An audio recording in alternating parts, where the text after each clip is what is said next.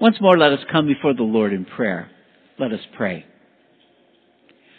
Creator God, creator of unity, body of peace, spirit of community, bind us together around your word this day and send us out to do your justice, show your mercy, and embody your redeeming love, glorifying you, Holy Trinity. Amen. Good morning, everyone present in the congregation and those virtually.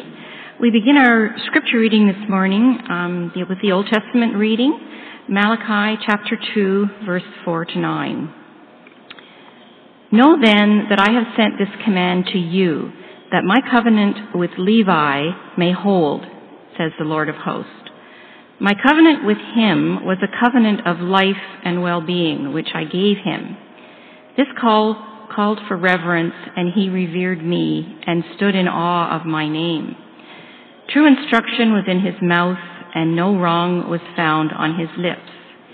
He walked with me in integrity and uprightness, and he turned many from iniquity. For the lips of a priest should guard knowledge, and people should seek instruction from his mouth, for he is the messenger of the Lord of hosts. But you have turned aside from the way. You have caused many to stumble by your instruction. You have corrupted the covenant of Levi, says the Lord of hosts. And so I make you despised and abased before all the people, inasmuch as you have not kept my ways, but have shown partiality in your instruction. And the New Testament reading is from John chapter 14, verses 15 to 24. If you love me, you will keep my commandments. And I will ask the Father, and he will give you another advocate to be with you forever. This is the Spirit of truth, whom the world cannot receive, because it neither sees him nor knows him. You know him, because he abides in you, and he will be in you. I will not leave you orphaned. I am coming to you. In a little while, the world will no longer see me, but you will see me. Because I live, you also will live. On that day, you will know that I am in my Father, and you in me, and I in you. They who have my commandments and keep them are those who love me. And those who love me will be loved by my Father, and I will love them and reveal myself to them. Judas, not Iscariot, said to him, Lord, how is it that you will reveal yourself to us and not to the world? And Jesus answered him, those who love me will keep my word, and my Father will love them, and we will come to them and make our home with them. Whoever does not love me does not keep my words. And the word that you hear is not mine, but is from the Father who sent me.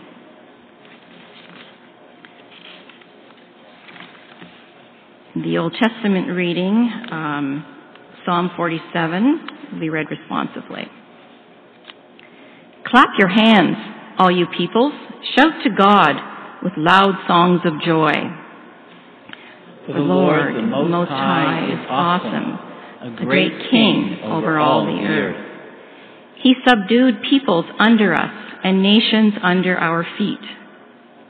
He chose our heritage for us, the pride of Jacob, whom he loves. God has gone up with a shout, the Lord with the sound of a trumpet.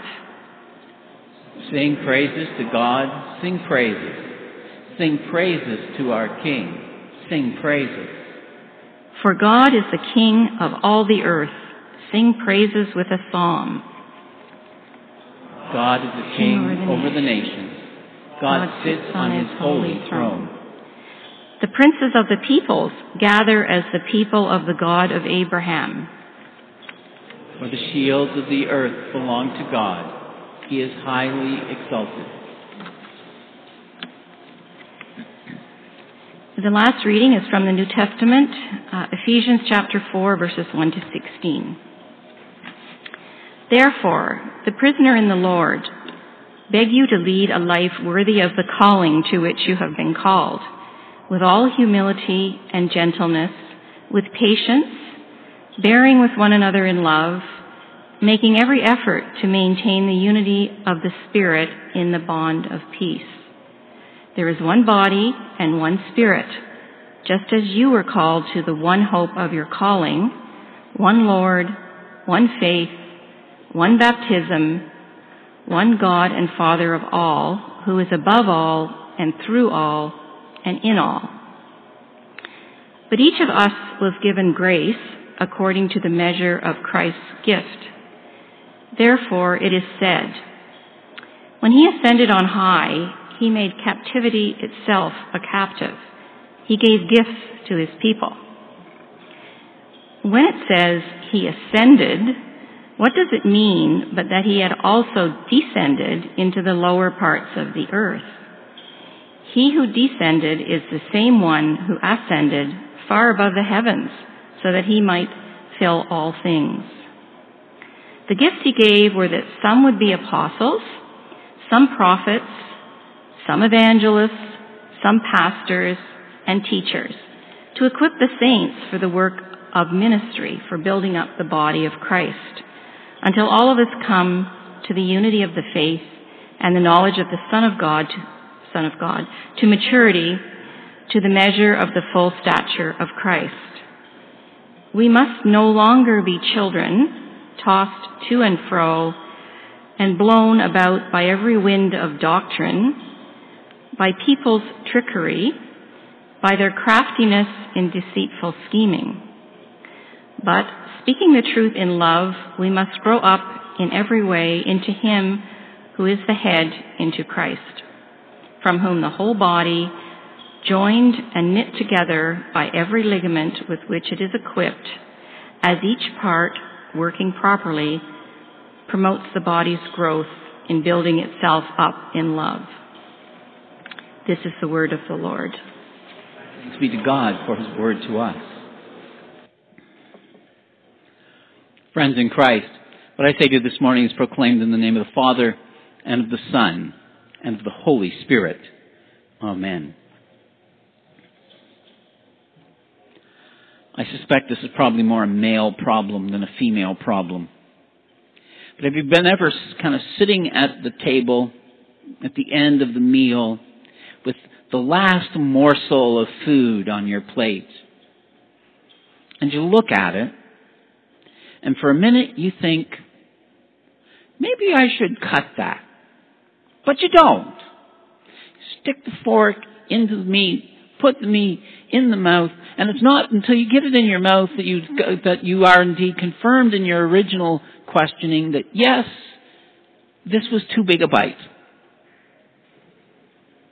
Perhaps I should have cut it. I have bitten off more than I can chew. That's where the expression comes from. So clearly, it's not that we've never done it. This sermon this morning is kind of like that. Thinking about this passage throughout the week, it's evolved, and there were each time I would look at the text that you just heard from Ephesians, something else would stand out. I think the first time that I sat down and really started to consider this text this week, I was really going to speak to you about those words, to be tossed about to and fro like a ship upon the sea on poor doctrine. There's surely a good sermon there.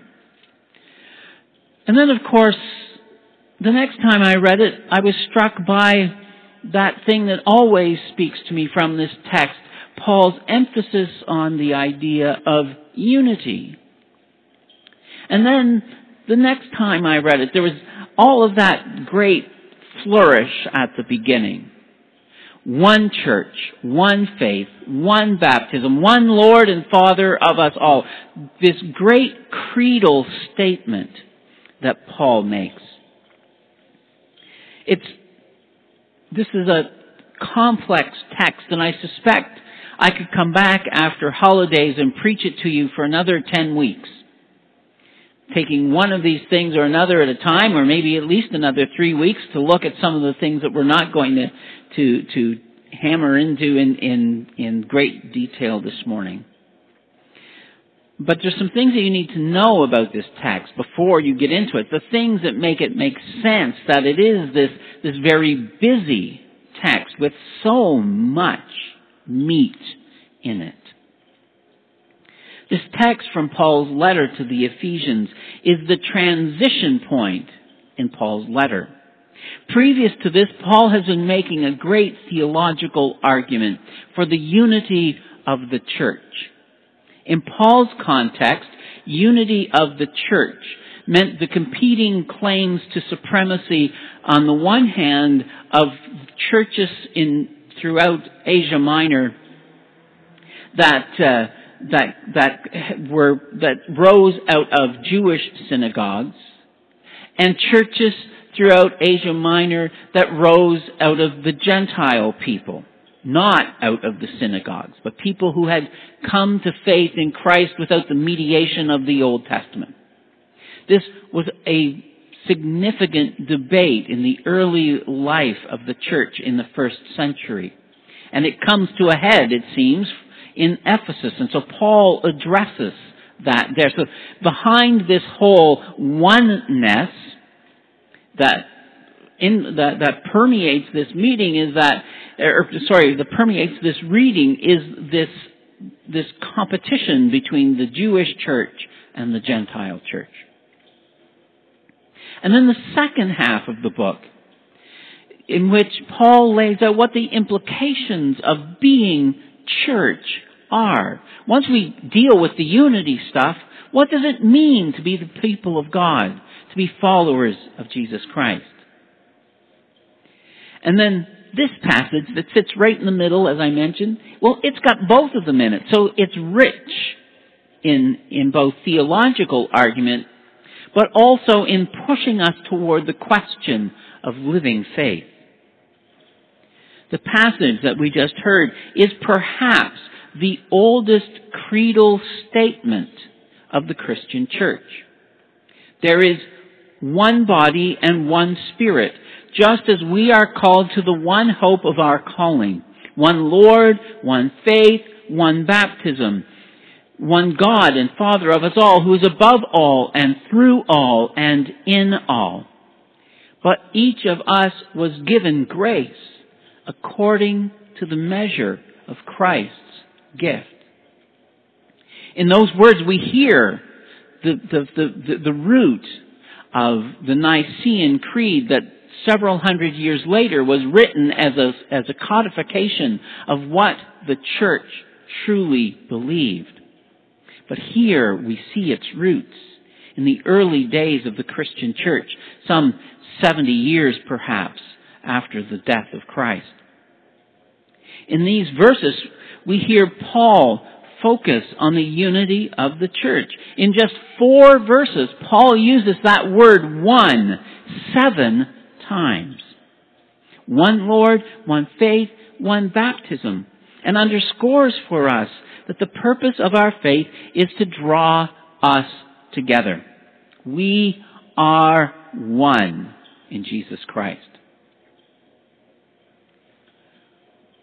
The problem with this statement of belief, however, the problem indeed with any statement of belief like this, is the simple reality that often it's far too easy for us to reduce these statements of belief into intellectual constructs.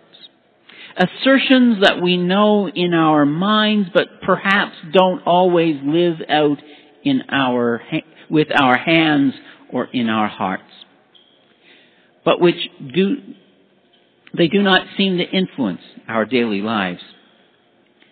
Perhaps that becomes most apparent and most obvious of all each decade or so when there's a census. It's not each decade or so, it's each decade. When there is the census, and Canadians are asked to declare their faith or their denomination, and faith leaders across the nation are shocked and surprised to discover that when these results of the census are tabulated, there are all of these people that apparently believe just like we do. We just don't know that they're there. There are so many people who claim to be Presbyterian, but if you look at the statistics in the back of the Acts and Proceedings of the General Assembly of the Presbyterian Church in Canada that tracks things like worship attendance, we don't see those people reflected there. There is that disconnect between the statistics of the census and the experience of the church. In this passage, Paul asserts that faith should change us. That faith will change us. The first verse of this reading begins, "I, therefore, a prisoner of the Lord, beg you to lead a life that is worthy of the calling to which you have been called." It's not just to believe it in your head, it is to live it in your life. To live to the calling to which you have been called with all gentleness, with all humility and gentleness, with patience, bearing with one another in love, making every effort to maintain the unity of the Holy Spirit in the bond of peace. To lead a life worthy of the call to which we have been called. In these words, there is an expectation that faith can indeed be seen in our daily lives. Because faith changes us. It is reflected in our behavior. And what does faith look like? It is humble. It is gentle. It is patient. It is kind. Maybe that's why we don't see faith too often. Because humility, gentleness, patience, and kindness, well, they are difficult traits of character to embrace. I know they are for me.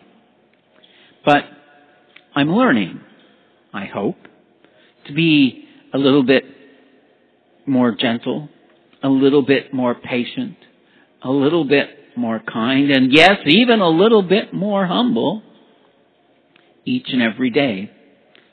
So that should I live to be 200 years old, well, then actually you might start to see all of those things reflected in my life.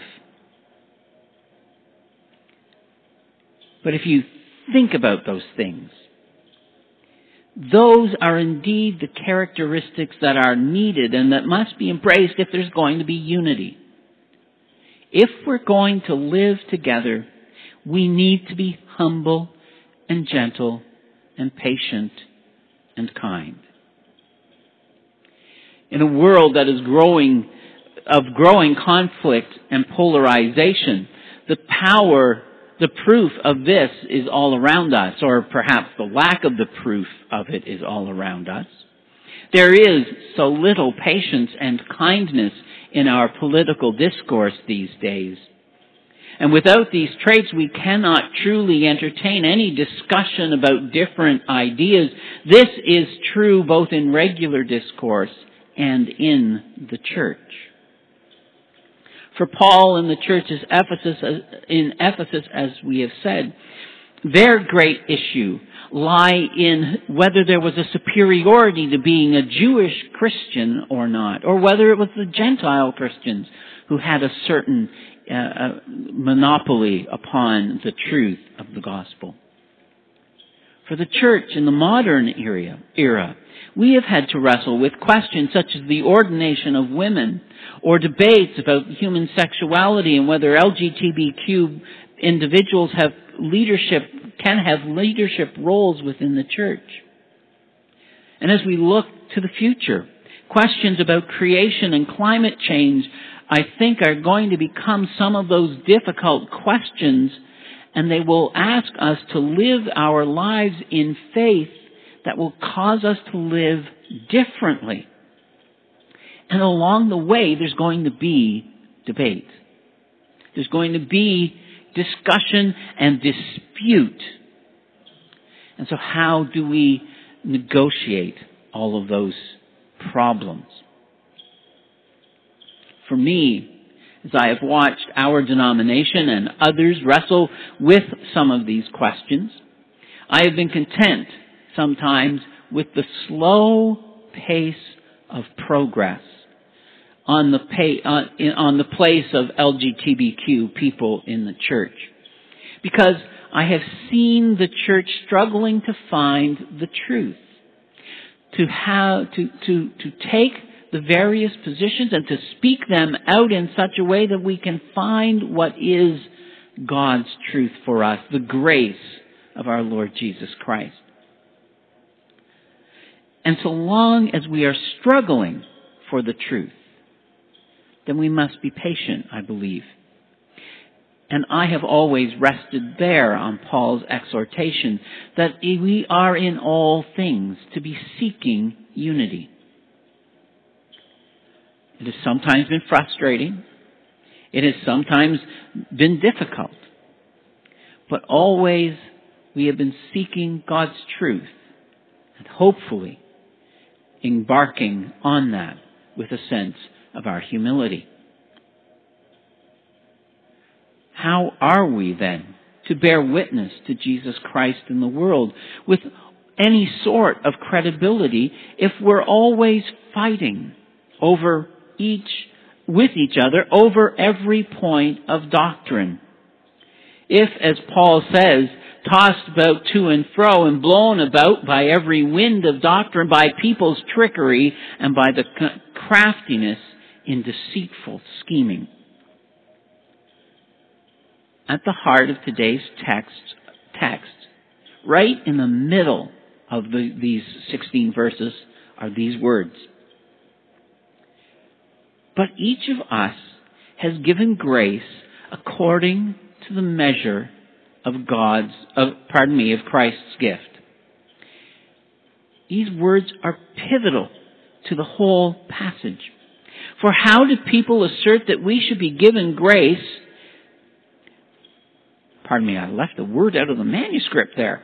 For how many people assert that we should be given grace in accordance to the measure of how we live our lives? Right? That we are to seek God's grace and God's mercy and God's justice by living righteously. And certainly Paul would argue for righteousness. But listen carefully to Paul. Paul does not say we receive the measure of God's grace by what we do, but rather he says we receive God's grace because of what Christ has already done for us. That the grace of God is not a reward, but rather the result of Christ's great acts of love. Descending to the dead, and then defeating death before ascending into heaven, where he shall reign above all things, where he will fill all things. If our experience of God's grace, then, is dependent upon our own action, not upon our own actions, but on those things that Christ has already freely done for us, then we are equal heirs of God's grace. And that, I think, changes everything. It means that there is no inside and outside. There are no favored ones and those who are least favored at the table. But that we are all indeed one, because we have all received the same grace in Christ. The one grace of Christ, equal and free and poured out for us all. It encourages us within our own congregations and beyond these walls out into the world, working with other Christian communities to work together to show Christ's love for the world. to be those who draw us all together, that God's kingdom might be realized. Always working for justice, always striving to bring God's peace to others, always looking for the joy of the gospel. In the mundane tasks of each day, for we have received God's grace, given to all in Jesus Christ. And the measure of God's grace is not what we have done, but what Christ has done for us, that forgives us and enables us to be present to the world and active in ministry. Thanks be to God for giving us this example of what faith can look like. Amen.